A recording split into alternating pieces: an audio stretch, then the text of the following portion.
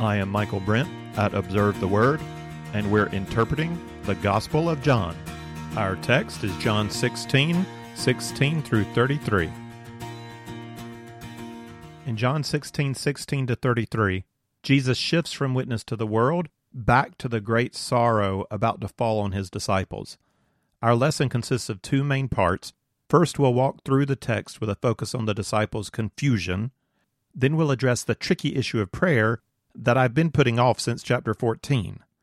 Let's get right into the text. John 16:16 to 33. A little while and you will no longer see me, and again a little while and you will see me. Some of his disciples then said to one another, "What is this thing he is telling us?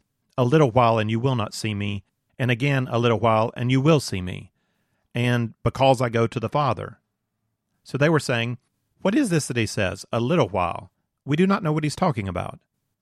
Jesus knew that they wished to question him, and he said to them, "Are you deliberating together about this, that I said, a little while and you will not see me, and again a little while and you will see me? Truly, truly, I say to you, that you will weep and lament, but the world will rejoice. You will grieve, but your grief will be turned into joy. Whenever a woman is in labor, she has pain, because her hour has come. But when she gives birth to the child, she no longer remembers the anguish because of the joy that a child has been born into the world. Therefore you too have grief now, but I will see you again, and your heart will rejoice, and no one will take your joy away from you. In that day you will not question me about anything. Truly, truly, I say to you, if you ask the Father for anything in my name, he will give it to you. Until now you have asked for nothing in my name. Ask and you will receive, so that your joy may be made full.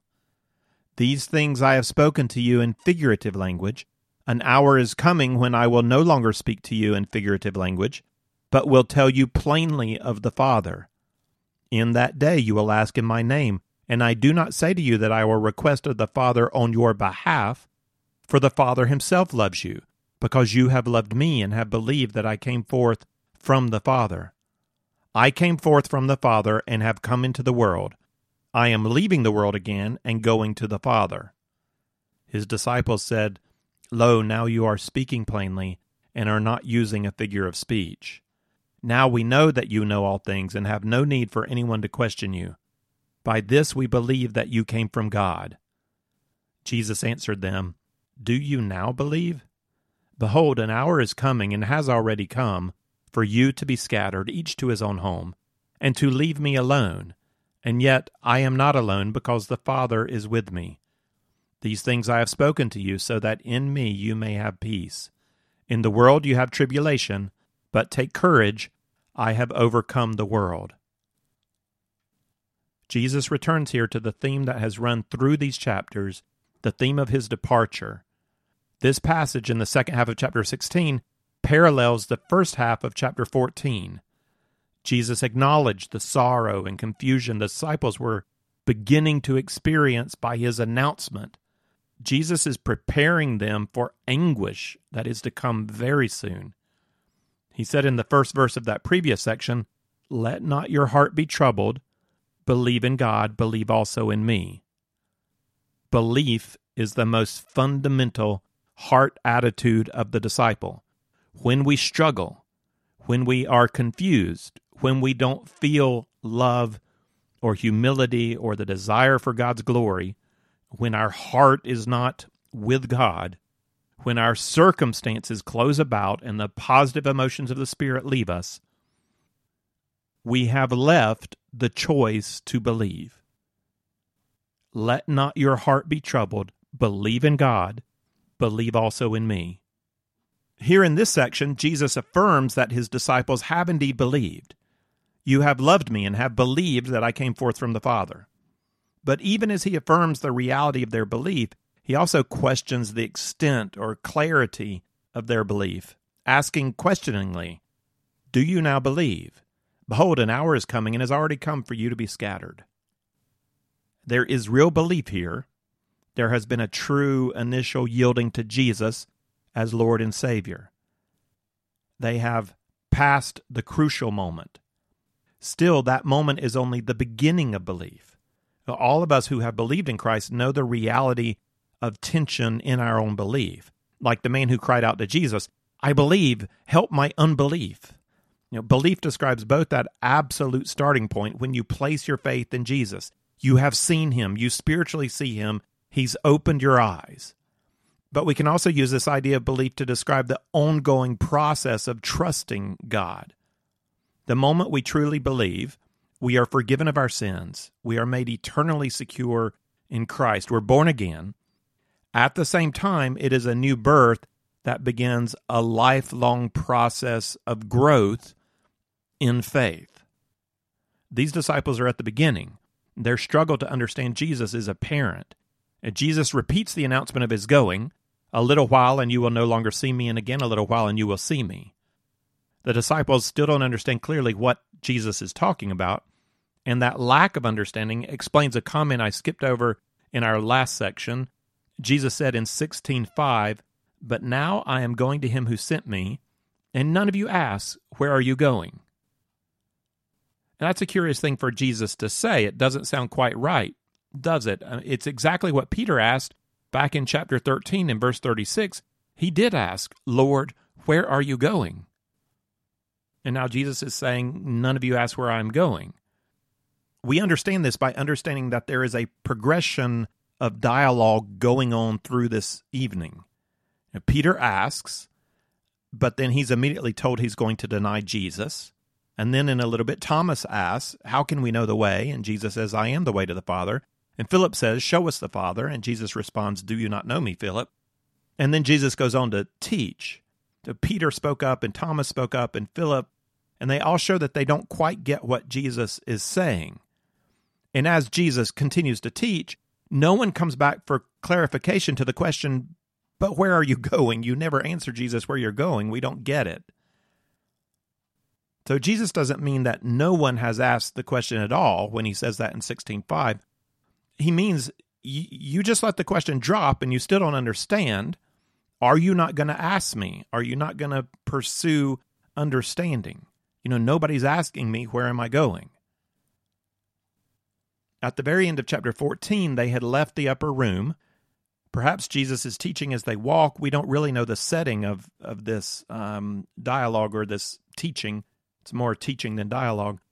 By chapter 18, they're getting ready to cross over the Kidron Valley out of Jerusalem to the Garden of Gethsemane. So maybe they're walking through Jerusalem as Jesus is teaching.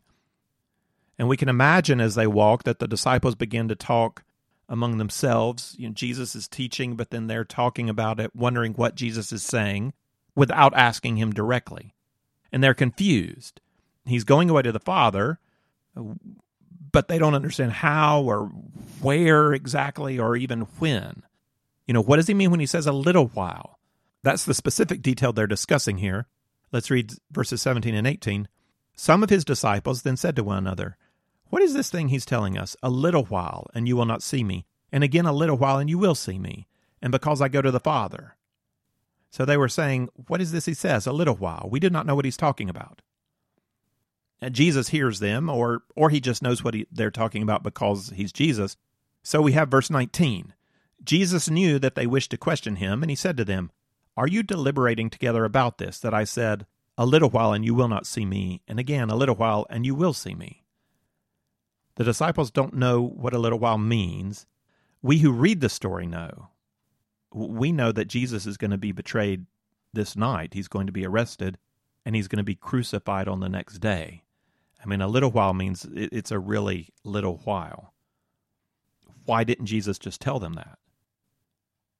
I don't know, but I can imagine. I doubt they would have been able to pay attention to anything that Jesus has been telling them if they knew he was getting ready to be arrested and crucified. So Jesus has more to say and more to teach. He's not ready yet to reveal to them the extent of the anguish that is about to happen. So instead of telling the disciples directly what trial was coming, Jesus gives them a metaphor of hope through suffering. This is verses 20 to 22. "Truly, truly, I say to you, that you will weep and lament, but the world will rejoice. You will grieve, but your grief will be turned into joy. Whenever a woman is in labor, she has pain because her hour has come.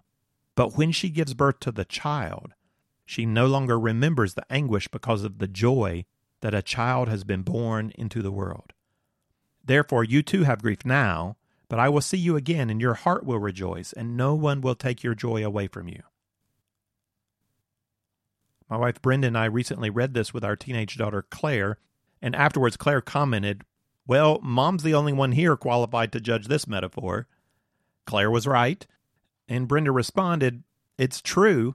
For me, I don't remember the pain when I think about it. I just remember my babies." Brenda didn't forget the pain because it was minor. The pain was intense, but the pain was not lasting, and great joy waited on the other side. Not only did the joy push aside the memory of the pain when the baby came, but before that, the anticipation of joy, the anticipation of the baby, provided strength to go through the pain. And that's what Jesus is saying, that there is a great joy. You're going to see me again. There will be restoration, but you have to pass through some intense suffering to get there. He doesn't deny the suffering of grief and loss that is getting ready to come on the disciples. He does not say, if you believe, you will not hurt, you will not feel loss, you will not grieve. That's not the picture of discipleship that Jesus gives. He's telling us we will suffer. Jesus doesn't say that faith takes away the pain. He doesn't say you're going to enjoy the pain. You're not going to enjoy suffering. He says the world will rejoice. The world is against you. You'll have to suffer that. You'll be opposed. There'll be some who are glad at your pain, and you will grieve. You will suffer anguish, but your anguish will turn into joy, and you will forget your grief. Darkness will fall, but Sunday is coming. And Jesus has more than one application for his followers. The immediate anguish is the anguish of betrayal, fear, shame, loss, the death of Jesus. And they're getting ready to suffer. But in only 3 days, they'll see Jesus again. They see him after he raises from the dead. So that really applies to the baby metaphor. There's this short, intense pain, and then joy and the realization that Jesus has defeated death. And that's the first immediate application of this metaphor. A second application will be after Jesus ascends into heaven. That leave-taking will not be so full of anguish, but it'll include some loss. Jesus will be gone, and he's going to be gone for a long time. But when they see him again in death, their joy will be made full. A third application of this metaphor has to do with a general principle for our life with God. We lose someone we love. There's real suffering that Jesus doesn't deny. But there is also going to be joy. If that person is a believer, we are going to meet them again in heaven. This life has its trials and its struggles. But if we know Jesus, we have tasted some joy of knowing him, whatever that is. There's a hope we have that when we are with Jesus, as intense and as long as the suffering is here, and we can't deny it here, and it's very real here, and it feels like forever here, but wow, whatever it is here, when we are there with him, we will forget it. Because the joy of being with Christ will overwhelm, will shove aside the memory of suffering. Jesus' next words to the disciples here apply to that longer separation. He says, "In that day you will not question me about anything." Now that statement alone is tough to understand. You will not question me about anything. What's he talking about? Why will they not ask Jesus anything? Well, because he's gone? Well, yes, that's the kind of simple explanation. That day refers to the next stage of history. In that day, the day after Jesus has come, died on the cross, returned to heaven, that day or period of time before he comes again. In that day, you will not question me about anything. Why not? Well, one, because Jesus is not going to be present, and two, because Jesus is telling them, address your prayers to the Father. Jesus makes that clarification. This is 23b through 28. It's a bit longer passage. Truly, truly, I say to you, if you ask the Father for anything in my name, he will give it to you. Until now, you have asked for nothing in my name. Ask, and you will receive, so that your joy may be made full. These things I have spoken to you in figurative language. An hour is coming when I will no longer speak to you in figurative language, but will tell you plainly of the Father. In that day you will ask in my name, and I do not say to you, I will request of the Father on your behalf, for the Father himself loves you, because you have loved me and have believed that I came forth from the Father. I came forth from the Father and have come into the world. I am leaving the world again and going to the Father. This is one of those new things that comes with the new covenant.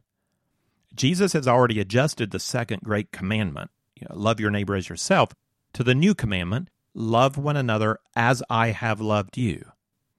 Everything for the believer in God is adjusted by the new reality of Jesus having come, having died on a cross and having returned to glory.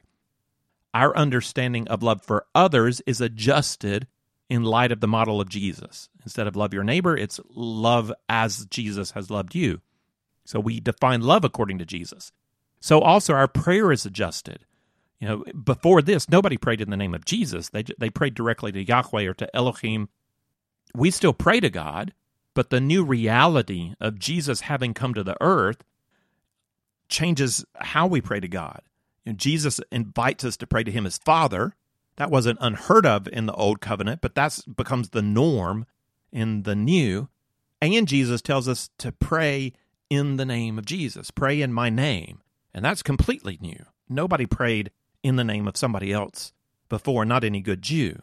But now we're praying in the name of Jesus. What does not change is that we don't pray to somebody else. We are still praying to Creator God alone. We don't have any other mediator. We pray to God. Jesus doesn't even instruct us to pray to him. He accepted worship during his life. He is God. He would hear our prayers if we could pray to Jesus. Still, in teaching us about prayer, he doesn't say, make your request to me. He directs us to the Father. We all know the famous way he taught his disciples to pray. Our Father, who is in heaven. This is the emphasis Jesus gives here. He wants the glory to go to the Father. He wants us to know we have access to the Father. We have the love of the Father. He says here he's not going to request of the Father on our behalf. You see, Jesus is saying, don't pray to me to make a request of the Father. Certainly he never had in mind pray to Mary or pray to the saints. That's totally foreign to the Bible. And Jesus here is even saying, don't pray to me to pray to the Father for you. He says, you pray to the Father. For the Father himself loves you, because you have loved me, and have believed that I came forth from the Father. Jesus assures us that God the Father wants us to bring our questions and our requests directly to him. And whenever we pray to somebody else as a mediator, even if it was another human being, and we don't feel like we can go to God, and we feel like we have to ask somebody else, a priest or somebody to pray for us, then we're missing who God is.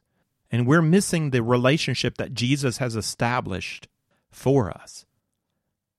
It's okay to ask somebody to pray for you. I'm not saying that you shouldn't, and I understand that we're all insecure. What I want to make sure is that we see what Jesus is saying. The Father loves you.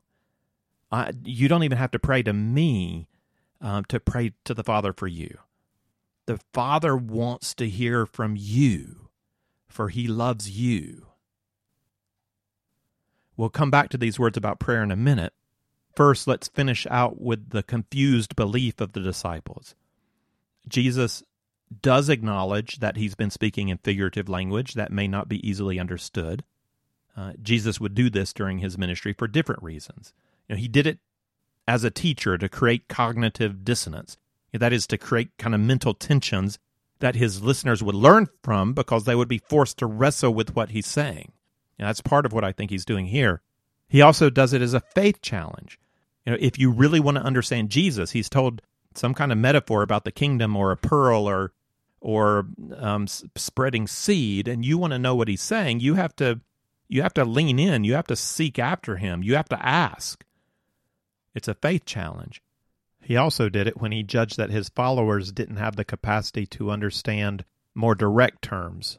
Messiah or Christ, Son of God, those terms are, Jesus avoids those terms in reference to himself because he knows they would be misunderstood. So he speaks more figuratively, less directly. Here, Jesus tells his disciples, "An hour is coming when I will no longer speak to you in figurative language, but will tell you plainly of the Father." If you take seriously, without a smile, what the disciples say next, then you're going to have trouble making the sense of it. We need to smile here. Jesus just said, "I came forth from the Father and have come into the world. I'm leaving the world again and going to the Father." Then his disciples say, "Lo, now you are speaking plainly and are not using a figure of speech. Now we know that you know all things and have no need for anyone to question you. By this we believe that you came from God." Really? After all the confusion the disciples have expressed in their comments, Peter and Thomas and Philip, all Jesus has to say is, "I came from the Father and have come into the world. I am leaving the world again and going to the Father." And now somehow the disciples can claim, "Now we know. Now you're speaking plainly." And what they say about Jesus is true. He knows all things and has no need to be questioned by anyone. His own witness of the Father is authoritative. It's true what they say. But what has Jesus just said to justify their claims, "Now we know," or "By this we believe"? You're speaking plainly now. The disciples are close to being like all the others in the Gospels who claim to know without really knowing, to see without seeing. They've gotten caught up in the moment, thinking they have insight, when in reality they're still just as clueless as they were before. Jesus' promise to speak plainly is for a future time. He says an hour is coming. And I can think of that time, after his resurrection. It's reported in Luke 24:44-45, when Jesus appears to his disciples. He says, "These are my words which I spoke to you while I was still with you, that all things which are written about me in the law of Moses and the prophets and the Psalms must be fulfilled." Then he opened their minds to understand the Scriptures. That's when I imagine Jesus is speaking plainly. After the resurrection, he's going to reveal to them truth from the Old Testament. He's going to show them things that they could not understand before the experience of the cross. They had to go through this first. So the disciples' claim of insight at this point is not credible, and we have to smile. They're a little overexcited. They get this one little thing clearly that Jesus is going to the Father, and now they think they know. And that's why in verse 31, Jesus answers them, "Do you now believe?" Jesus doesn't take time to correct them. They'll soon see things differently. They have a heavy weight to bear, and nothing like his, but still heavy. The experience is going to enable them to see. So Jesus doesn't need to really challenge their claim to belief. He'll just wait and let it play out. He gives a final word to strengthen them. This is 32-33.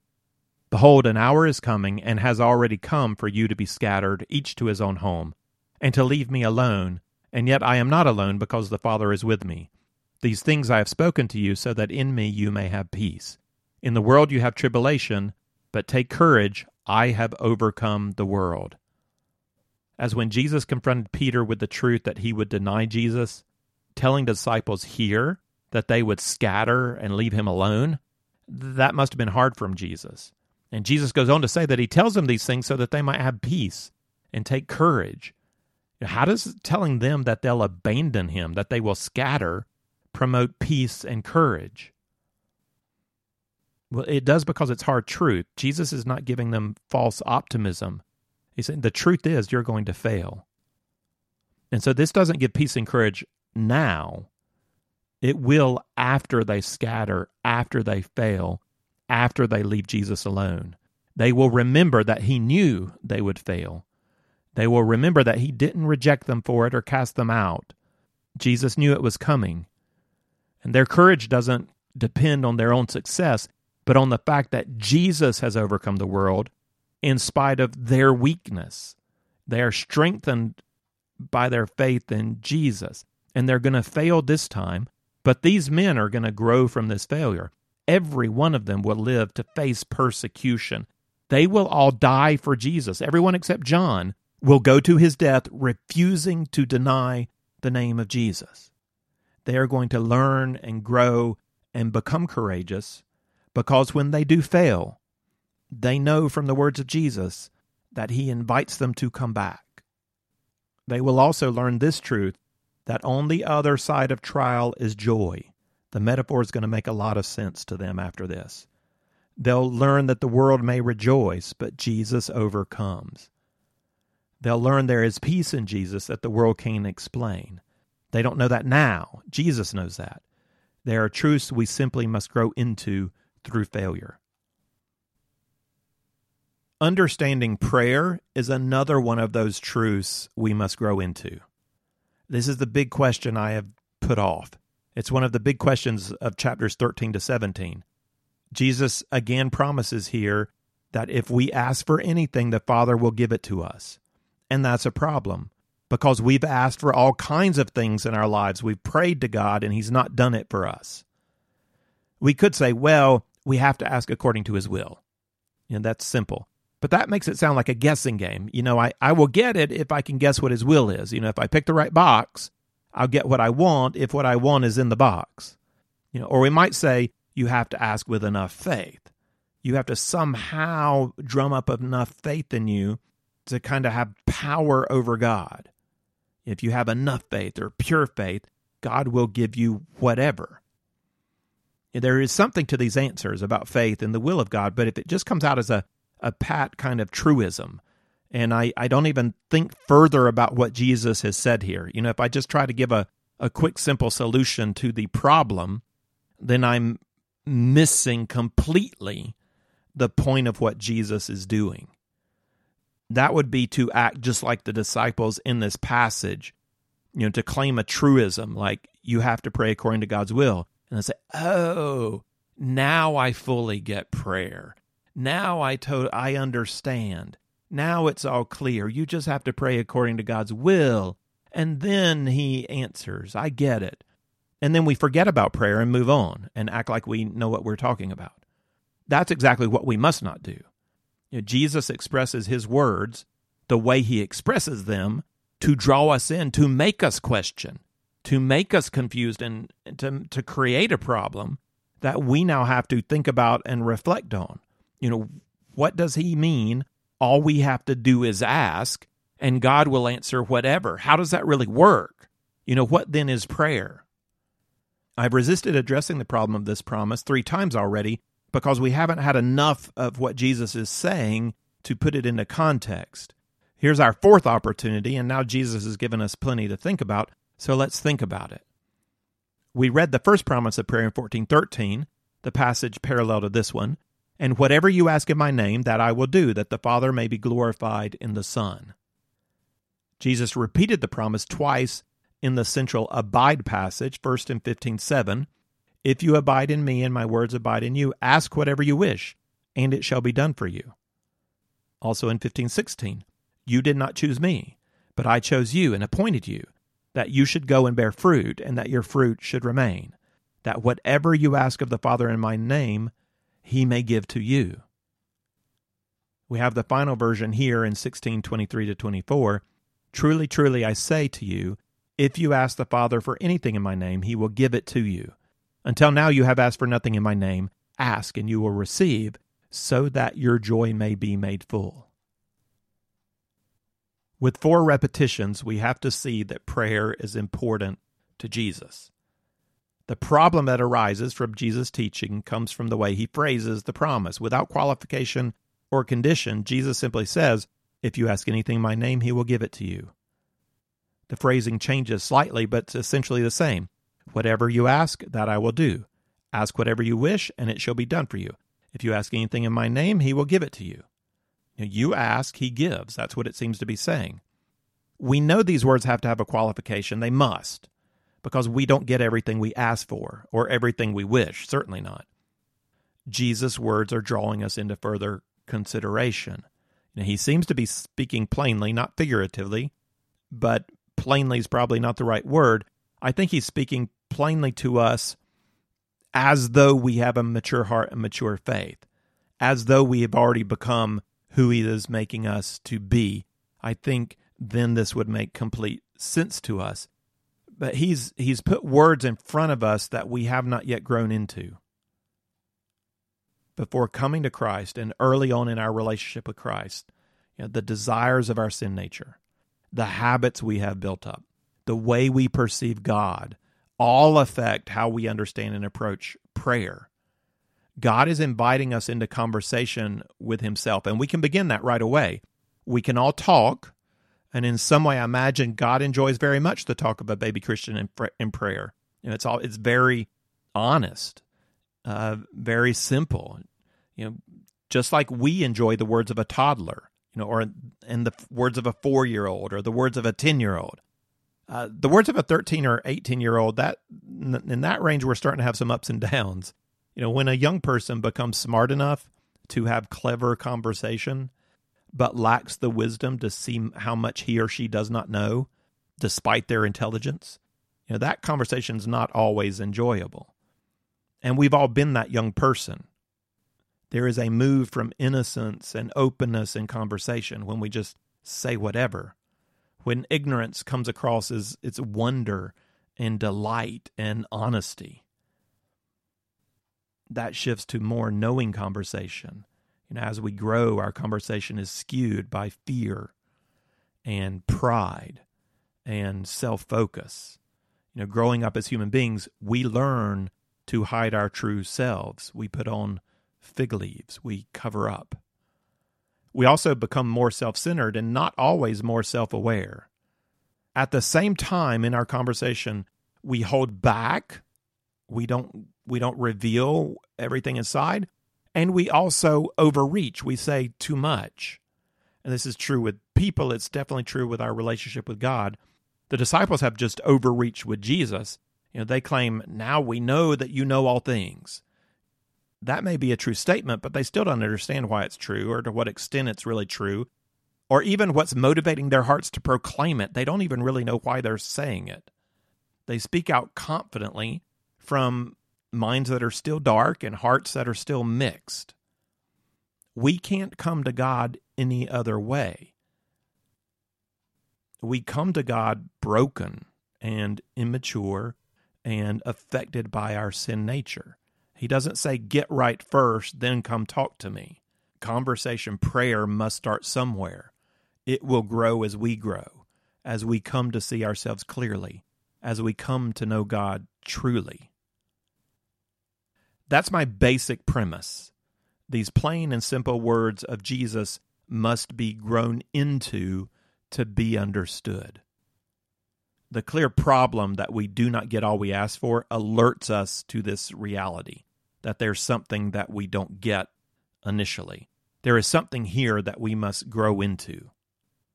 My second basic premise is that the invitation stands whether we understand prayer or not. God has invited us to communicate with him. We are to pray. We are to ask for things as a child to his Father. God wants us to communicate with him through all stages of our development. My third basic premise is that prayer is an essential component for a relationship with God, in that through prayer we express our dependence on God, our physical dependence, our spiritual dependence, our emotional dependence. We are dependent on God, but we don't always express it. We want to be independent or self-reliant. Prayer is the way that we communicate. We are not self-reliant. Apart from Christ, we can do nothing. A regular prayer acknowledges a need for God. We depend on him for life. He is our shepherd. He makes us lay down in green pastures. He leads us by quiet waters. He restores our soul, and he does it for his name's sake. That is to lead us into purpose and into glory. We depend on him. Prayer is communication with God by which we express our love for him and our dependence on him. God invites us to this communication knowing full well that we need to grow into it. Because that's basic. What else do we see here? What ideas in these promises about prayer or the surrounding context suggest to us the direction our growth needs to take? How do we need to grow in prayer? First, Jesus refers to God as Father. God is not a genie. God is not a power source that we tap into. God is not a being we try to manipulate. That's the natural course of human prayer. That's the tendency, is to see prayer as a means to get what we want from God, rather than seeing prayer as a mode of loving communication with God. So we have to reframe how we're understanding these verses. Prayer is not about me getting what I want. Prayer is about me entering into loving relationship with God and communicating to Him. In the Old Testament, the third commandment is really about prayer. Do not take the Lord's name in vain. We often hear that means, don't cuss and use God's name. And that's forbidden too, but that's not what it's really about. If you think about the origin of cussing, if somebody were to say, God damn you, that's not some random explicative or frustration or anger. That's an attempt, originally, that was an attempt to call God as a power. God, would you please damn this other person? It's a call to harm somebody. That's what a curse is. At heart, it's an attempt to harness the power of God to carry out a personal agenda. And that's what it means to not take God's name in vain. Do not try to harness the name of God as magic for your personal goals. That's not what prayer is meant to be, though that is so often what human prayer becomes. God exists for me to get done what I want to get done. It's the natural direction of our sinful flesh. We want some kind of spiritual power, even if He's greater than us. If we can manipulate Him or control Him or get Him on our side, then that will help us to accomplish what we want to accomplish in life. It will give us control or power or safety or security. God as Father means He is the right authority over us. We submit to Him. We make requests, not demands. We're trying to obey His will, and we trust Him with His answers, whether it's yes or no or maybe. God as Father also means He loves us, and we love Him. Prayer is not magic. We're not trying to use words to harness spiritual power. Prayer is communication in a love relationship between Heavenly Father and human child. In prayer, we speak to God. I've often been asked, why pray if God knows what's going to happen anyway? It's an interesting question, and I think it's off the mark because I think it goes at a wrong human assumption of prayer. It assumes the real reason to pray is to get stuff. So if He's going to give it whether I pray or not, why should I pray? Because God really just exists as a power source for me to get stuff from. I mean, isn't that really what the question is saying? Why pray if God knows stuff already? Well, why pray? We talk to God to express our love and dependence on Him. We talk to God that our perspective might change, that we might see as He sees. We talk to God because we don't really understand how it all works. We just know He told us to bring our requests. We talk to God because it's not all about getting stuff. It's about bringing ourselves, our mind, our heart, our soul to Him. It's through prayer that we yield. It's through prayer that we cry out. It's through prayer that we unload burdens. It's through prayer we stop looking at our circumstances and we begin to see Him, and our perspective changes. Prayer is communication with our Heavenly Father. Of course He knows what's going to happen, and of course He knows what He's going to do. But we don't. And we don't even know what we really want. And it's not all about getting stuff from God.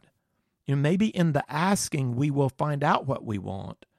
Regardless, we trust Him and His will to accomplish what He wants to accomplish. We enter into prayer as communication between a son or a daughter and their father. Doesn't matter whether he knows what's going to happen or not. So first we see Jesus inviting us in these promises to pray to God as Father, and that's huge. Second, and what stands out as really new, we see Jesus inviting us to pray in his name. There is something simple here and something very deep here. By praying in the name of Jesus, we are stating something about who we believe God to be. If I pray in the name of Jesus, I'm not praying according to God's prophet Muhammad. I'm not praying to Mother God. I'm not praying to Krishna. I'm not praying to St. Francis. All those prayers indicate a certain belief about God that is contrary to the teaching of Jesus. When we pray in the name of Jesus to God the Father, we show our allegiance to Father and Son. This is what we believe. We show that we have believed in and yielded to the vision of who God is proclaimed by Jesus Christ. He is our Father, and he receives prayer in the name of Jesus. That's the basic, simple idea. To pray in the name of Jesus is to make a statement of faith regarding who we believe God to be. The idea goes deeper. To pray in the name of Jesus is to pray according to the nature of Jesus. And this has something to do with our mind and our heart as we come into prayer. If you'll remember in the prologue in chapter 1, verse 12, and the purpose statement, chapter 20, verse 31, eternal life is not said to come through belief, but to come from belief in the name of Jesus. It's to those who believe in the name of Jesus. That's a way of saying belief in Jesus according to who Jesus has revealed himself to be. Or to say true belief, true belief in who Jesus really is. That's what it's meant by belief in the name of Jesus. Many have claimed to believe in Jesus through this gospel when their belief actually rests on a misconception of who the Messiah or who the prophet is. They believe in their version of Jesus. You can say you believe in Jesus, but if you deny that he's God and man, you don't believe in Jesus. If you deny he is the Word who has always been, you don't believe in Jesus. If you deny that he died in your place as a true sacrifice of atonement and that there is no salvation apart from him, if you deny that, you don't believe in Jesus. You're rejecting something essential about his nature. You're not believing in his name as he's revealed it, the I am. So name is not just the word Jesus. Jesus is his name. But here name means the nature of Jesus. To believe in his name is to believe in the fundamental truths about who he is. To pray in the name of Jesus is a similar idea as believing in the name of Jesus. And it's not simply a formal way to end a prayer. In the name of Jesus, amen. We do that all the time without thinking about it. What we need to grow into is making a connection between the nature of Jesus and the requests we're making to God. If I'm going to end my prayer with, in the name of Jesus, I seriously need to be thinking about, can I really ask this in the name of Jesus? Do I believe that what I just asked for is in harmony with his nature? And Jesus could ask that the Father remove the cup of suffering. That was the cross. Jesus could ask that. But at the same time, he could not bring himself to ask it if it was against the will of the Father. That was the nature of Jesus. Because of who he is, he added, not my will, but your will be done. And that wasn't just this formula that Jesus came up because that's the right way you're supposed to speak to God. That was the authentic expression of his heart. On one level, he didn't desire the pain of the cross. Of course he didn't. But on a deeper level, he desired the glory of God. He desired the salvation of humankind. He desired the strength and courage to carry out the will of God. That's what he truly wanted because that's his true nature. We're trying to pray according to that nature when we pray in the name of Jesus. And that has an intellectual component. I'm thinking as best I can with my mind whether I can honestly ask my request in light of who I know Jesus to be. I'm thinking with my mind, can I pray this according to his name? Prayer is not merely an intellectual exercise. Prayer also has a heart component. So when I consider the wishes of my new heart, what is it that I truly want? I begin to find that deep in me, I want the glory of God. I want to love God with my obedience. I want the courage and goodness and honesty that is Jesus. I want my heart to be in harmony with the name of Jesus. And I have these other wants that come out of my flesh. I have other perspectives that come out of my mind. But when I see who I am becoming in Jesus, I have a new set of desires and perspectives. I have a new vision for what life really is. this abundant life that Jesus spoke about doesn't come from my fleshly desires and habits and perspectives. I have a lot to learn about new life in him. I can see that in my soul. I need to reject, to put to death the desires and perspectives, the deeds of the flesh. I'm learning to turn away from those desires and turn towards the desires of the Spirit. And this is to pray in the name of Jesus, is to be walking in the Spirit of Jesus, so that what I pray for comes out of my heart relationship with him. In 15:7, Jesus said, "If you abide in me and my words abide in you, ask whatever you wish and it shall be done for you." To pray in the name of Jesus, according to his nature, I need to abide in him and in his word. So it's walking in the Spirit and this continually understanding of his word, so that I can have a clear vision of what it means to live for Jesus, so that I can pray in his name according to his nature. Abiding in Christ makes me into the kind of person who prays in his name. And the person who prays in his name is the kind of person who is able to experience joy and peace from his relationship with God. And that's why when I pray in his name and he answers those prayers, and those prayers bring glory to God, then my joy is made full because I love God. And I love the idea both of God meeting my needs, but also of me successfully producing fruit for him. Now, all three of our tricky issues from chapter 14, 12 to 15 are intertwined. Jesus declared that we're going to do great works, greater works than he did. He tells us to pray and ask, and God will do it for us. And he says, if you love me, you will be obedient. It's all connected. Because I love God, I want to be obedient. I want to do these great works. And he said, I'm going to do great works, but if I'm going to do the great works God wants me to do, I've got to pray. Because that great work is to love, and I can't love like he loves. So it's all connected. We can sum up all the truths of abiding that we've been talking about, just to remember, because it's in this context that we have to understand prayer, that there is a heart of abiding, and it is fundamentally a heart of faith or belief. It is a heart of love for the Father. It is a heart of humility, and it is a heart of glory. I want to bring glory to the Father. So that's a heart. Belief, love, humility, glory. And that leads us to acts. We want to act for God, and the fundamental act is prayer. And that's first. We have to pray to show our dependence on Christ, because without him we can do nothing of value. We pray, we're in his word, we're obeying, and we're witnessing. That's the acts of abiding that's coming out of our new heart. And from that, we experience the fruit of love, of joy, of peace, of new life. Now let's sum up. Let's conclude. The three basics of prayer. Do we understand prayer? Does a child understand communication before he starts to talk? No. Jesus invites us to pray before we understand prayer. And so remember the three basics. First, prayer is a relational act of communication by which you express your love for and dependence on God, your Father. That's what prayer is. Second, God, your Father, invites you to come into his presence. No matter where you are in maturity or understanding, come freely because you are in Jesus. If you have guilt, come, confess, be forgiven. If you have sorrow, come, be comforted. If you are confused, come, learn from him. If you have joy, come and worship, come enjoy him. Just come. And third, prayer is something you grow into. You don't have to understand it to do it.